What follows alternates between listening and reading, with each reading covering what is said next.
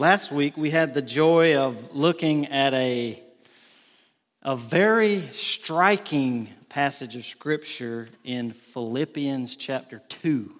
And we're going to be there again this morning. So if you'll take your Bible and open it to Philippians 2, we'll read in just a few minutes.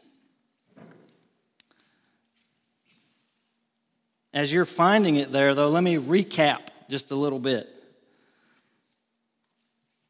Paul, at the beginning of his letter to the Philippians, he's expressing his desire for them to be of one mind. That's at the beginning of chapter 2, that is. And he says, if they would be unified, if they would have unity around the gospel, then that would complete his joy, he says in verse 2. They had experienced encouragement in Christ, and they were to show that to one another. They had experienced the love and comfort of God. They were to show that to one another as well. And what Paul shows them and us through verses 1 to 8 of chapter 2 is this, that unity is birthed out of and sustained by humility. Humility. So remember, if we at Jackson Bible Church are going to have the kind of humility that God desires us to have, we are each going to have to cultivate humility in our hearts. And the passage there before us, it lays out some principles of humility. It's the opposite of selfish ambition and conceit. It's self-forgetfulness, we might say. It involves considering others above ourselves, considering others more significant than ourselves. It's very different than our cultural paradigm, isn't it? The cultural paradigm, the cultural mantra is, I'm looking out for number one. Me, myself, and I, right? But an attitude of humility has an eye and a mind and a heart towards others. It's others focused, not me focused. It's the opposite of selfishness. That is what is going to be needed in our hearts if we're going to dwell together in unity and preserve unity. And I know how very easy it is to hear any message and think, boy, I hope so-and-so hears this. They really need it, right? Well, yes, they do, because we all need it. But let's put it back on ourselves, right? God requires humility from every member of the body. Every member. So just think about for a moment the relational environment that would exist if every person in the church looks after everyone else's interests. What kind of environment would that be? That sounds like a pleasant environment, doesn't it? I'm thankful that the Lord has given us a measure of unity here. I just want it to be preserved and remind us it's going to take humility. It's going to take people putting others above themselves, right? It reminds me of Romans 12:10, where it says, outdo one another in showing honor. Outdo one another in showing honor. And how you show honor, what that means is you show that you value one another, right?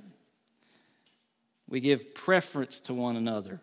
We show each other how valuable I think you are and you think they are, and so forth. That is what humility entails. And then Paul, being the insightful and helpful teacher that he is, Paul, the apostle who wrote this letter, he says, I know you're going to need an example to follow, an example to look to in this area of humility. The bar is high. Don't look to any lower than this. And he says, I just happen to know the most humble person who has ever existed. His name is Jesus. Let me tell you about him, he says. And then he proceeds to show us just how much Jesus considered others. And I won't preach my whole sermon from last week, but let's just say that the highest became the lowest. No one had ever been so high and yet gone so low as the Lord Jesus Christ. My dad used to quote this short poem by an unknown author, and I love it. It says, "Wouldst thou be chief? Then lowly serve. Wouldst thou go up? Then go down. But go as low as e'er you will. The highest has been lower still." I love that. The Lord Jesus is the supreme example in the area of humility. Look to him to see how it's done. See his self-sacrifice for others, right? See his commitment to others' joy. He humbles himself all the way from the throne of heaven down into an animal feeding trough. God became a human baby. Amazing. He lived 33 years on this earth, perfectly obeying God at every point and demonstrating perfect humility at every point. And sinful human beings like you and me hated him and killed him. And astoundingly, this was God's plan all along. To pour out the punishment that we deserved on Jesus, our substitute. The songwriter said, "To see when they crucified him, nobody had imagined it. Not only was it part of the plan to save, but the climax of it." So when we hear the phrase substitutionary atonement, it's a big phrase, a big word, big couple words, but I hope the truth that's behind those words warms your heart. Because it's referring to Jesus taking my place, atoning for my sin, for your sin on the cross. We deserve the punishment. He bears it instead, and he gives us mercy. Greatest news ever imagined. And it was all possible because of the humility of Jesus. If he didn't come down, condescend from his throne, none of that would be true. We'd have no hope whatsoever. We'd all be bound for hell right now, right? Are you thankful that Jesus humbled himself? Amen. So his condescension led all the way down to a cross and then ultimately to a tomb. But here's what we're going to see today. He didn't stay there. Praise God, he is alive. We don't worship a dead martyr. We serve a living Christ who is at this very moment in heaven at the right hand of the Father. He's the exalted Christ. He has a name that is above every name. That's the title of the message this morning, the name above every name. So let's read the passage like we did last time. And we kind of focused on verses 1 to 8 last time. Today we're going to focus on verses 9 to 11. But let's read all 11 of them. Philippians 2, verses 1 to 11, the Word of God says this. "So if there is any encouragement in Christ, any comfort from love, any participation in the Spirit, any affection and sympathy. Complete my joy by being of the same mind, having the same love, being in full accord and of one mind. Do nothing from selfish ambition or conceit, but in humility count others more significant than yourselves. Let each of you look not only to his own interests, but also the interests of others. Have this mind among yourselves, which is yours in Christ Jesus, who, though he was in the form of God, did not count equality with God a thing to be grasped, but emptied himself by taking the form of a servant, being born in the likeness of men. And being found in human form, he humbled himself by becoming obedient to the point of death, even death on a cross. Therefore, God has highly exalted him and bestowed on him the name that is above every name, so that at the name of Jesus every knee should bow in heaven and on earth and under the earth, and every tongue confess that Jesus Christ is Lord, to the glory of God the Father. Amen. I stand here this morning before you as a herald. I'm coming in the name of the King of Kings. And here I stand in this pulpit to say to you, Jesus is Lord. He humbled himself to the lowest place for you, and now God has highly exalted him to the highest place. He's worthy of your praise and my praise. And I pray you'll have ears to hear this morning. Let's go through this text together, and we'll just draw out some things that are in it, and then draw some conclusions near the end, okay? So first, I want you to notice with me, kind of backing up just a little bit from verse 9, verses 5 to 8 are about what the Son did. The Son, Jesus. But verses 9 to 11 is about what the Father did. The Son obeyed the Father, and then the Father acknowledges the Son in the most powerful way possible. The text says in verse 8, Jesus became obedient to the point of death. Obedient to whom? To the Father.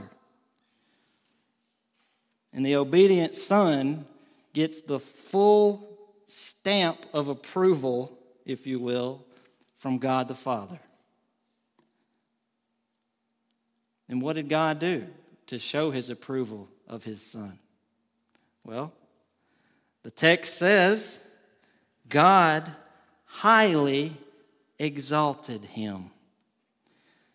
That's kind of an interesting phrase. Why didn't he just say, God exalted him? Why does it say highly exalted? Well, you can kind of know already, I'm sure, that this exaltation is on another level, so to speak. Paul uses a word here that isn't used anywhere in the entire Bible except in this verse. It's only found right here in verse 9.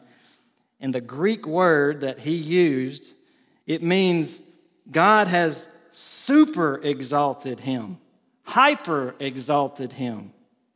That's why our translators translated it highly exalted. This is like exaltation on steroids, we might say. And although this particular passage doesn't go into all the details as to what that means, what ought to be obvious to any thinking reader is this: Jesus is not dead anymore, is he? He's no longer a little baby, like we discussed last week, reliant on his mother to feed him. The Son of God, the creator of the universe, in his mother's arms, relying on him to feed him. And he's no longer bent over with his back exposed from the flogging, beaten by sinful men, and he's no longer in the tomb, laying lifeless with the grave clothes around him. He's alive and well.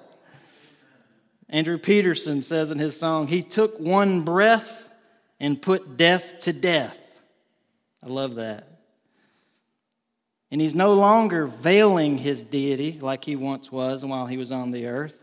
Now he is shining like the sun, gloriously radiant, full of life, dignified, honored, preeminent. God the Father has super exalted his Son. Amen. What else does this passage say about Jesus' exaltation? Well, it says that God has given him the name that is above every name. You know, in the Bible, a name is more than just a word. It's more than just an identifier or a label for someone. When the Bible uses the word name in Scripture, especially when it refers to God, it means all of that person, all of God, his entire being, all of his glory is bound up in his name. Psalm 29:2. Ascribe to the Lord the glory due his name. Worship the Lord in the splendor of holiness. So his name is him. Ascribe to the Lord the glory that's due him. His reputation, all that he is. And so here in Philippians 2:9 says that God has given Jesus the name that is above every name. He's bestowed on him that. And here's a theological question. We've been going through the whole book of Philippians, and you could preach multiple sermons from each verse, really.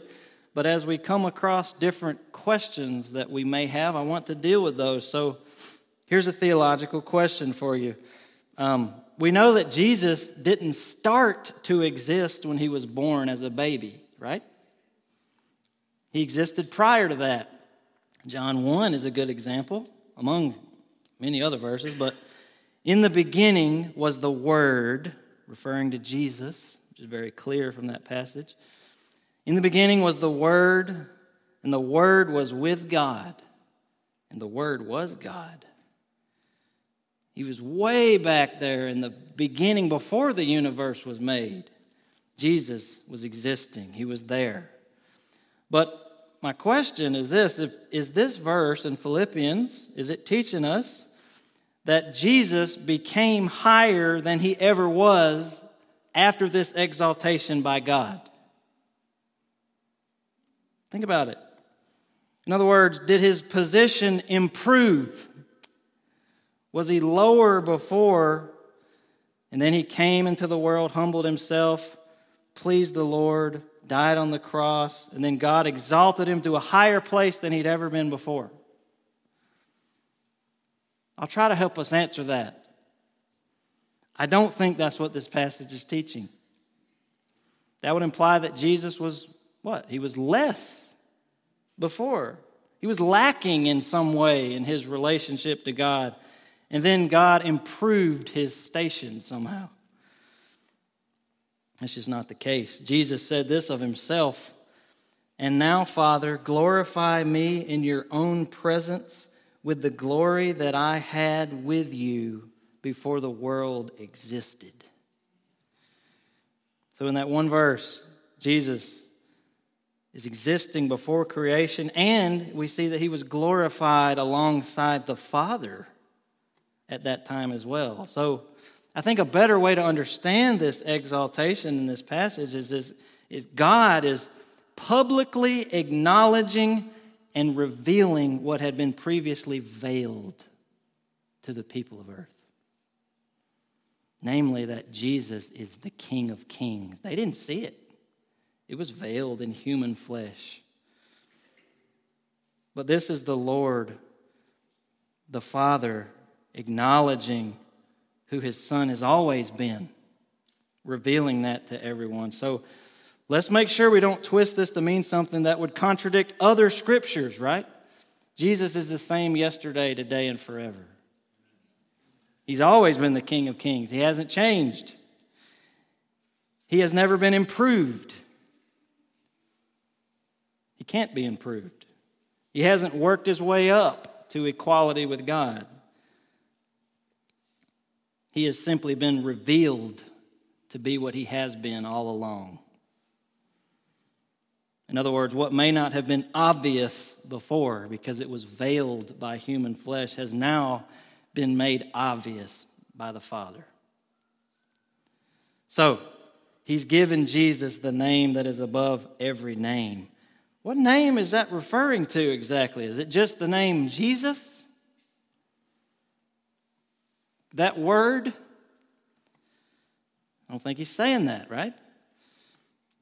There's other guys in history named Jesus, and they don't share equality with this Jesus, do they? Again, this is talking much more than a mere name that we can write on a piece of paper. And he kind of saves the climax of what this means for the next part. Let's read on to verse 10. It says, so at the name of Jesus, or we might say, so that before the person of Jesus, every knee should bow in heaven and on earth and under the earth, and every tongue confess that Jesus Christ is Lord. There it is. Jesus is what? Lord.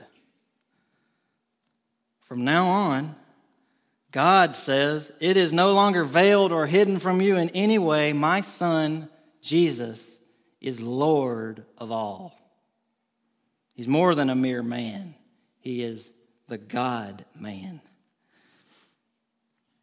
Now, I want to point something out to you here. This passage takes this truth to a level that may not be obvious to us at first. And I want to try to show it to you. And I get chill bumps thinking about it, to be honest. Let me try to show this to you. The word Lord in Greek is kurios. Kurios. And the Romans in that day, which Philippi, the group of, or the city that this letter was written to, the believers in Philippi, was a Roman colony.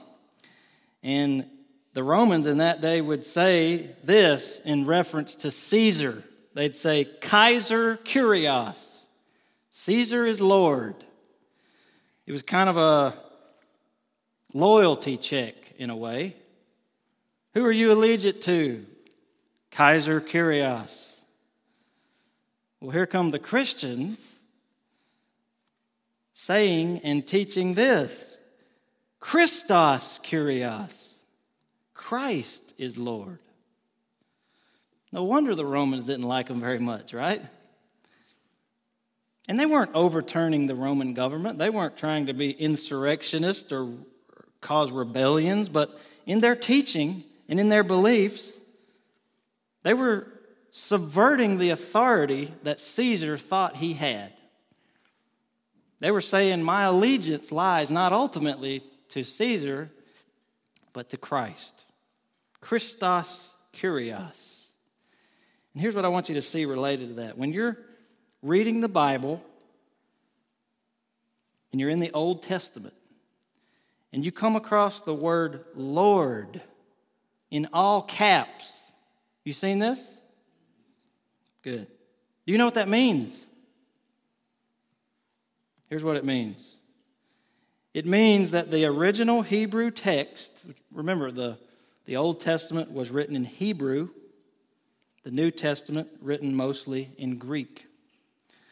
So when we see in our English Bible the word Lord in all caps, that's signifying to us that the original word is Yahweh.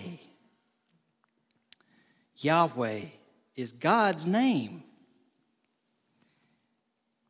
If you weren't sure about that, that's what it is. Yahweh is God's name. So he tells us that much, by the way, in Exodus 3. Why don't you turn there? Let's read that together. Exodus chapter 3. And don't worry, there will be a payoff to our kind of rabbit trail here.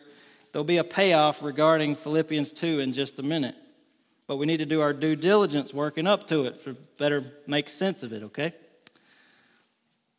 Exodus 3. In this passage, God is speaking to Moses, and he's speaking to him from a bush that is burning with fire, but not being consumed.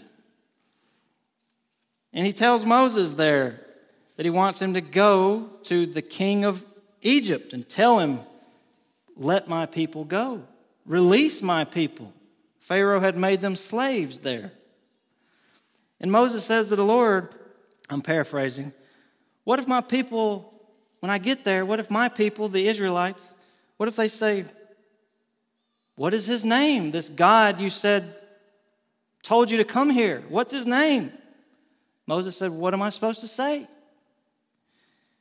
Exodus 3, verse 14. Follow along with me there. God said to Moses, I am who I am. And he said, say this to the people of Israel, I am has sent me to you. Verse 15, God also said to Moses, say this to the people of Israel, the Lord, in all caps, the Lord. He was making sure they knew this was the God of their fathers. He says, the Lord, the God of your fathers, the God of Abraham, the God of Isaac, and the God of Jacob has sent me to you. This is my name forever, and thus I am to be remembered throughout all generations. God refers to himself by this name, Yahweh. It comes from a verb in Hebrew that just means to be. In verse 14 is where it comes from. I am. I just am.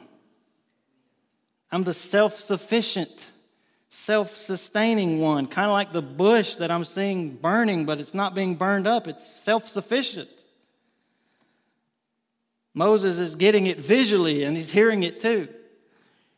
God is saying, by his very name, no one made me. I'm not dependent on anything. I just am. I'm Yahweh. And when the people of God would write, and they came to God's name, Yahweh, they wouldn't even write it. They wouldn't write it all out, at least, because they considered it too holy, or perhaps they just were very careful, trying not to take his name in vain. So what they would say instead, or what they would write, would be the equivalent here of what I've written in English. It, of course, looks different in Hebrew, but it's like taking the vowels out, where you have YHWH. And then on top of not writing it out, when they would just read the scriptures out loud, they wouldn't say that name either. Instead, they'd say Adonai, which means Lord, Lord, or ruler. So, naturally, when the Old Testament, which was in Hebrew, when it was being translated into Greek, which is called the Septuagint, that's what the Greek translation of the Old Testament is called, the Septuagint, they would use the word Lord or Kyrios to refer to God. And in our English translations, we kind of get the best of both worlds. The translations, the translators are not hiding anything from us. They are kind enough and smart enough to let us know when we're actually encountering the original name of God, Yahweh, by putting Lord in all caps. And sometimes when I'm reading the Old Testament, I'll read, and when I come across that all caps Lord, I'll substitute in my mind or even say out loud, Yahweh, just to enforce to myself, this is referring to the name of God. And we don't have to feel bad or weird about using multiple names for God. The apostles did that in Scripture. Under the inspiration of God, they called him God. They called him Lord. They refer to him in a multitude of ways. But now let me tell you how this relates back to Philippians 2. When our passage says in verse 10, every knee shall bow in heaven and on earth and under the earth, and every tongue confess that Jesus Christ is Lord, it is hearkening back to another passage. You ready to go on another trail? It's hearkening back to a passage in Isaiah in which Yahweh is speaking. I know we're doing some page turning here, but I want you to see it. Turn to Isaiah 45. Isaiah 45. And let's read verses 21 to 25.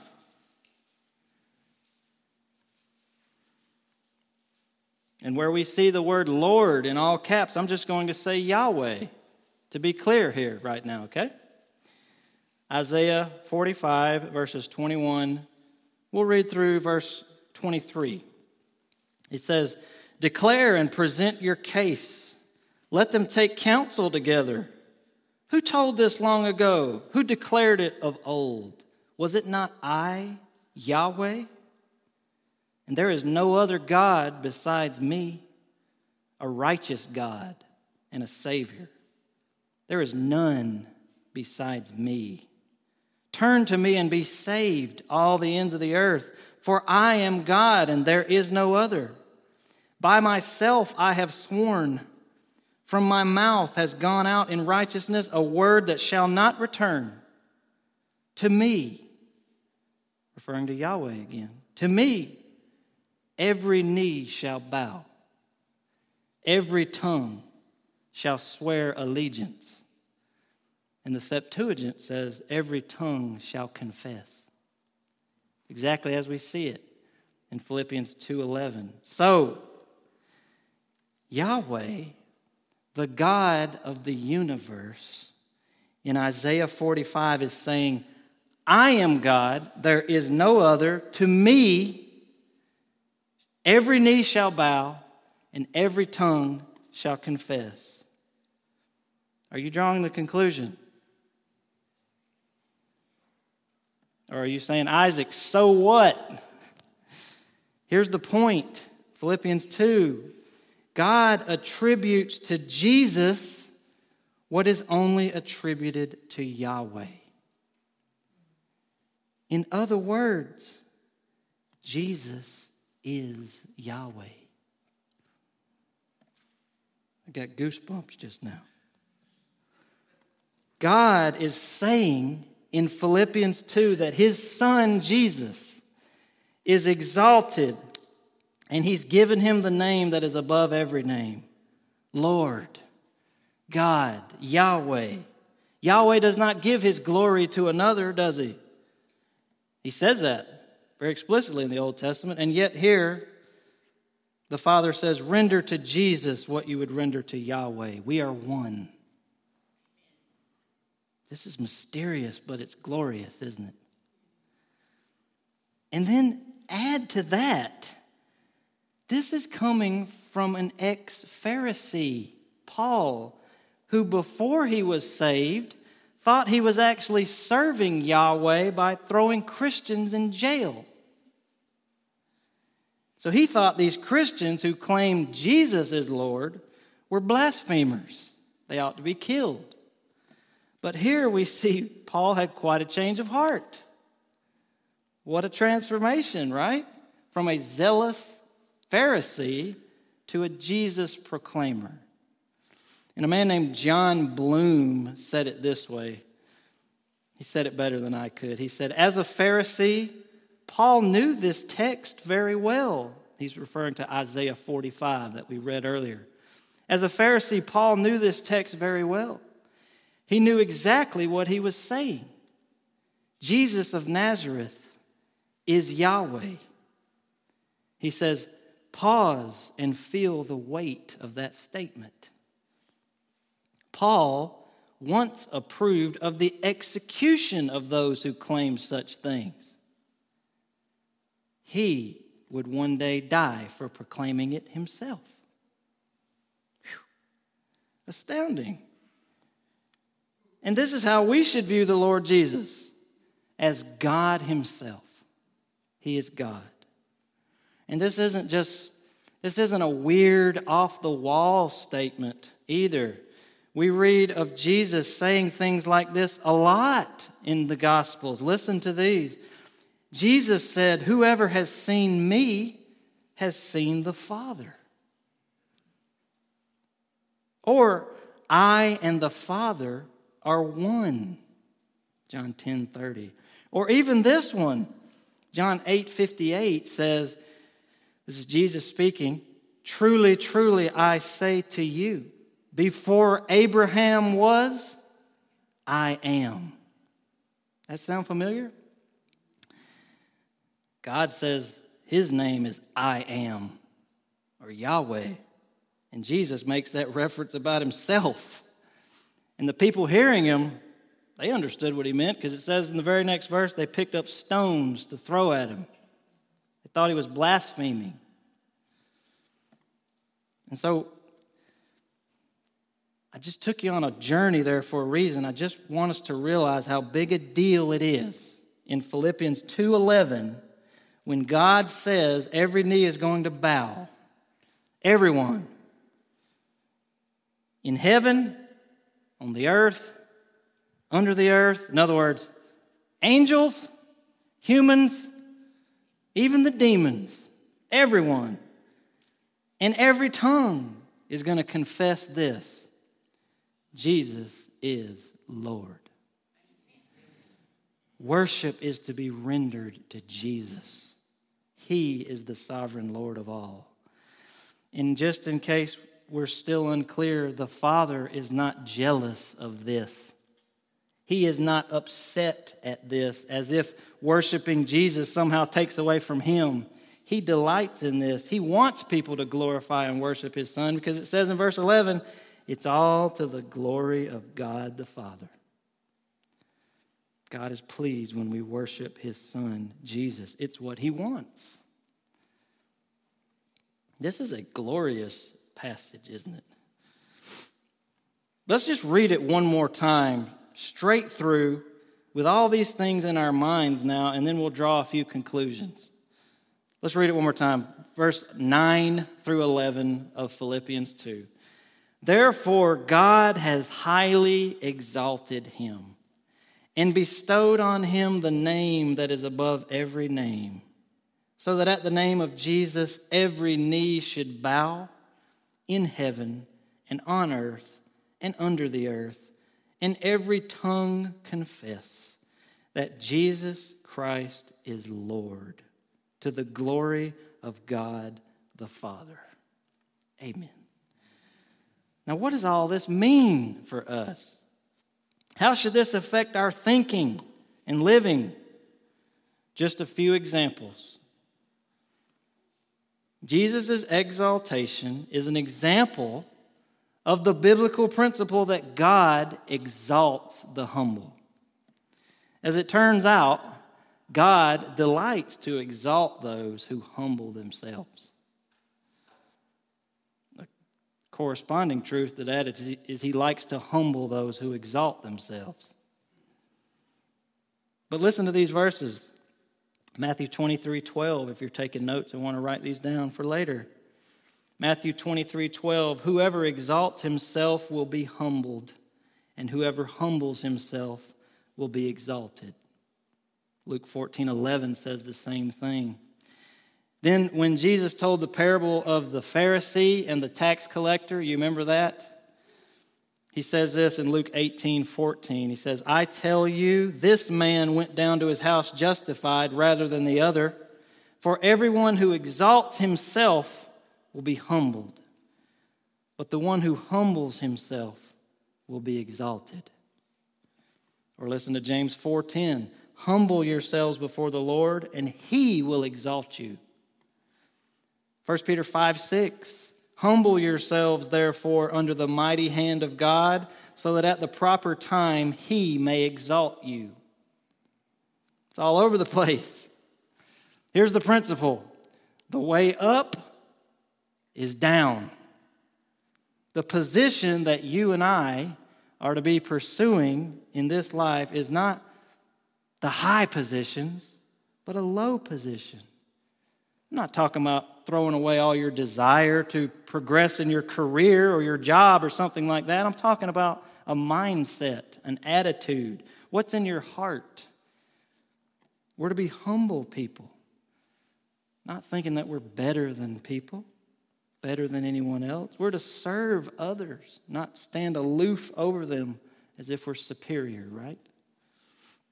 We're to be like our master, the Lord Jesus, who humbled himself and came to serve.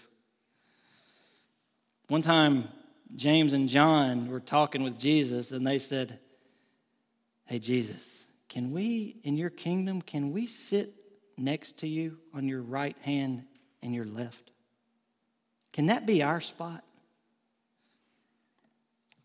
And here's what the Bible says that Jesus said. Mark 10, 41 to 45. And when the 10 heard it, that is the 10 other disciples, when they heard that James and John had asked this, they began to be indignant at James and John. And Jesus called them to him and said to them, "You know that those who are considered rulers of the Gentiles lord it over them, and their great ones exercise authority over them. But it shall not be so among you. But whosoever would be great among you must be your servant. And whoever would be first among you must be slave of all. For even the Son of Man," referring to himself, Jesus, "for even the Son of Man came not to be served, but to serve, and to give his life as a ransom for many." So let this permeate your life and your attitude and your demeanor and your heart posture before others. I'm a servant.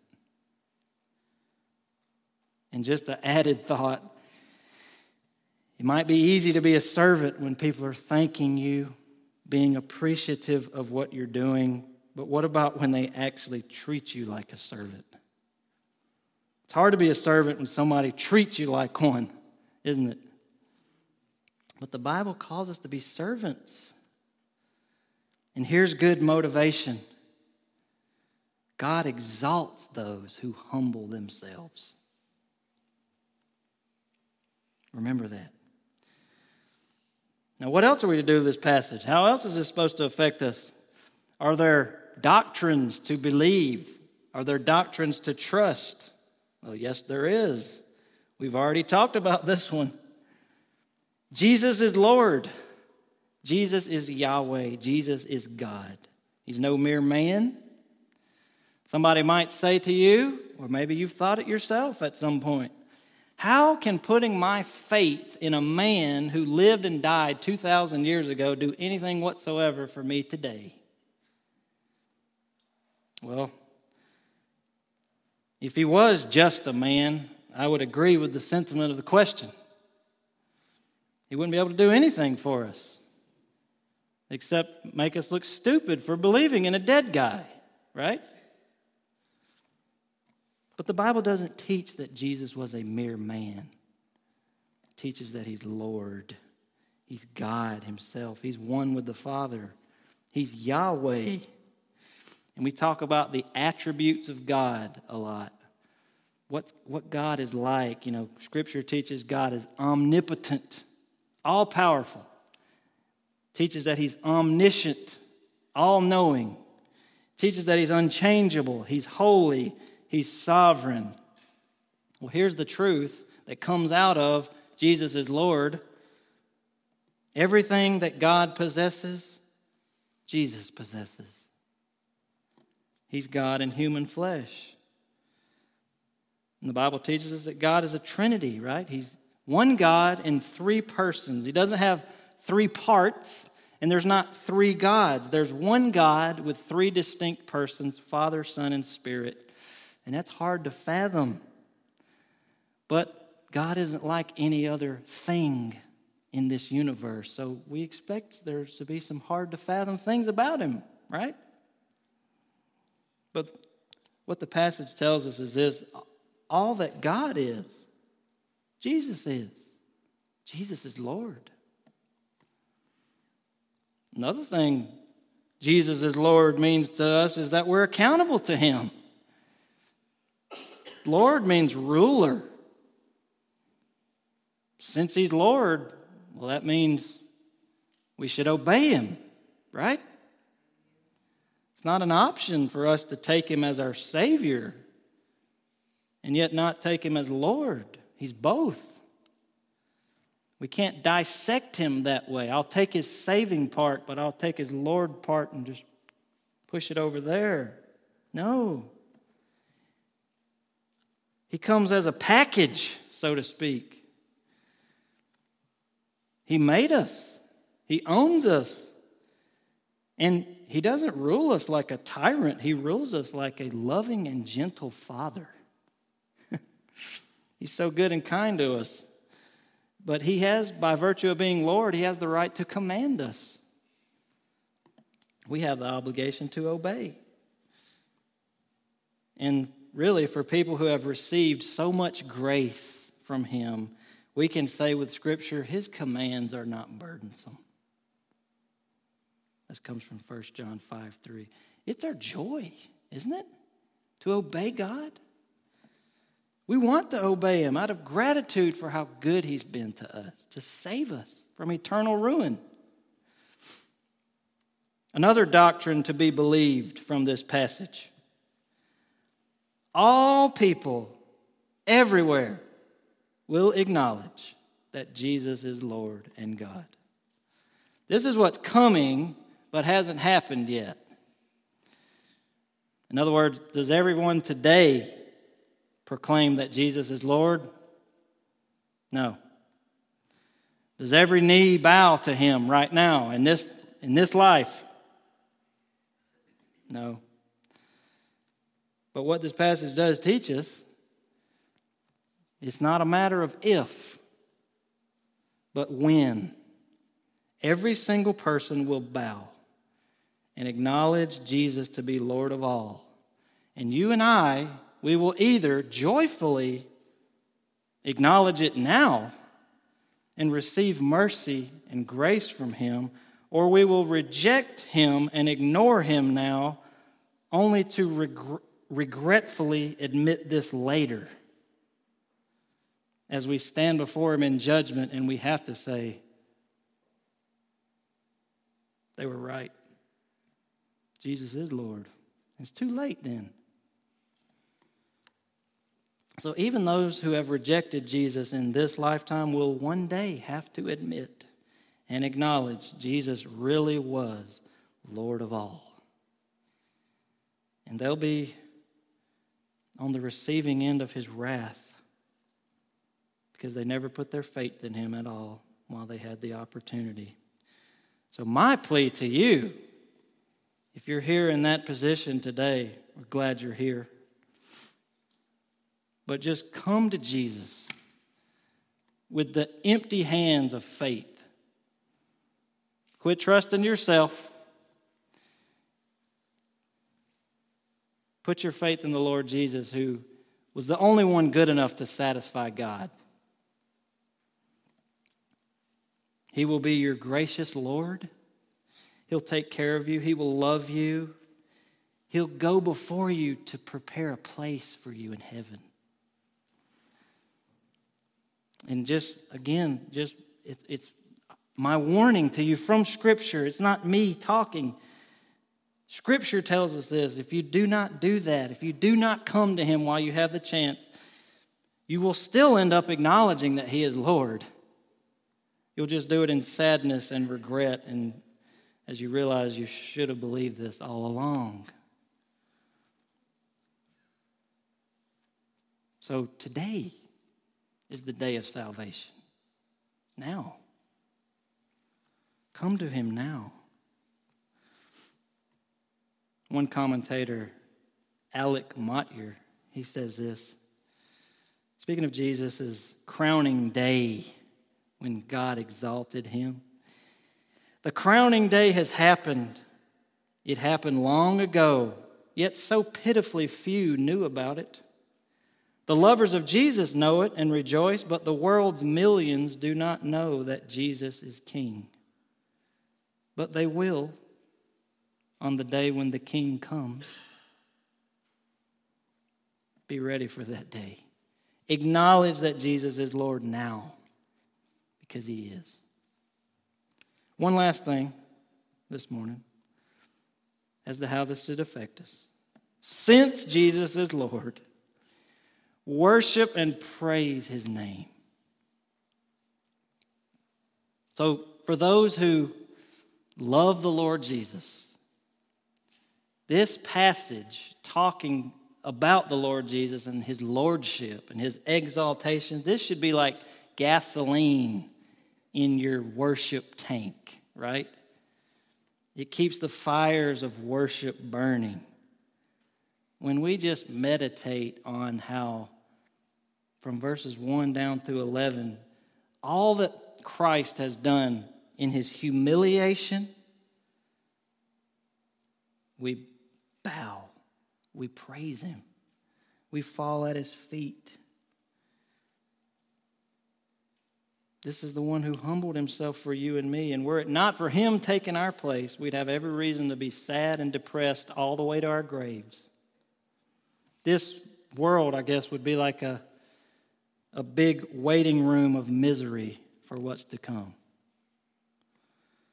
But we've been reconciled to God by the Lord Jesus. And God has highly exalted him now. What I'm saying to you is just meditate on these truths. Worship him. He is worthy of worship. Give your life to him. Worship him in every possible way that you can. Worship doesn't happen in this room or other churches merely, right? You can sing to him, yes. Read his word, yes. Bring your praises and requests before him in prayer. But in your daily life, cherish him in your heart. Make your everyday decisions on what will please him. Obey him. Share what he's done with the whole world. There are many ways we can worship him, isn't there? He's Lord. He's God. May he receive praise from his people today and every day. Amen. Let's praise him now in prayer. Father, it's made us glad to hear from you, from your word today. We've read about how you highly exalted your Son, the Lord Jesus. We've just seen and thought about some of the ways that his lordship extends throughout the universe. We've seen that he's one with you. He is God in human flesh. There is no limit to his sovereignty. The universe is his. We are his. We long to know him better, Lord. It's why we keep studying. It's why we keep listening. It's why we keep preaching and hearing preaching. We want to hear about our Lord. We give you all the praise this morning for our salvation.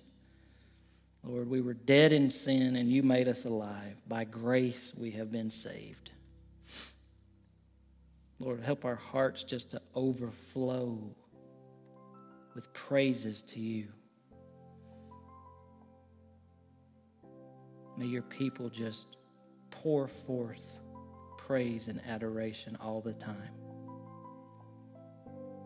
Thank you for making us part of your family. This we pray in the name of Jesus.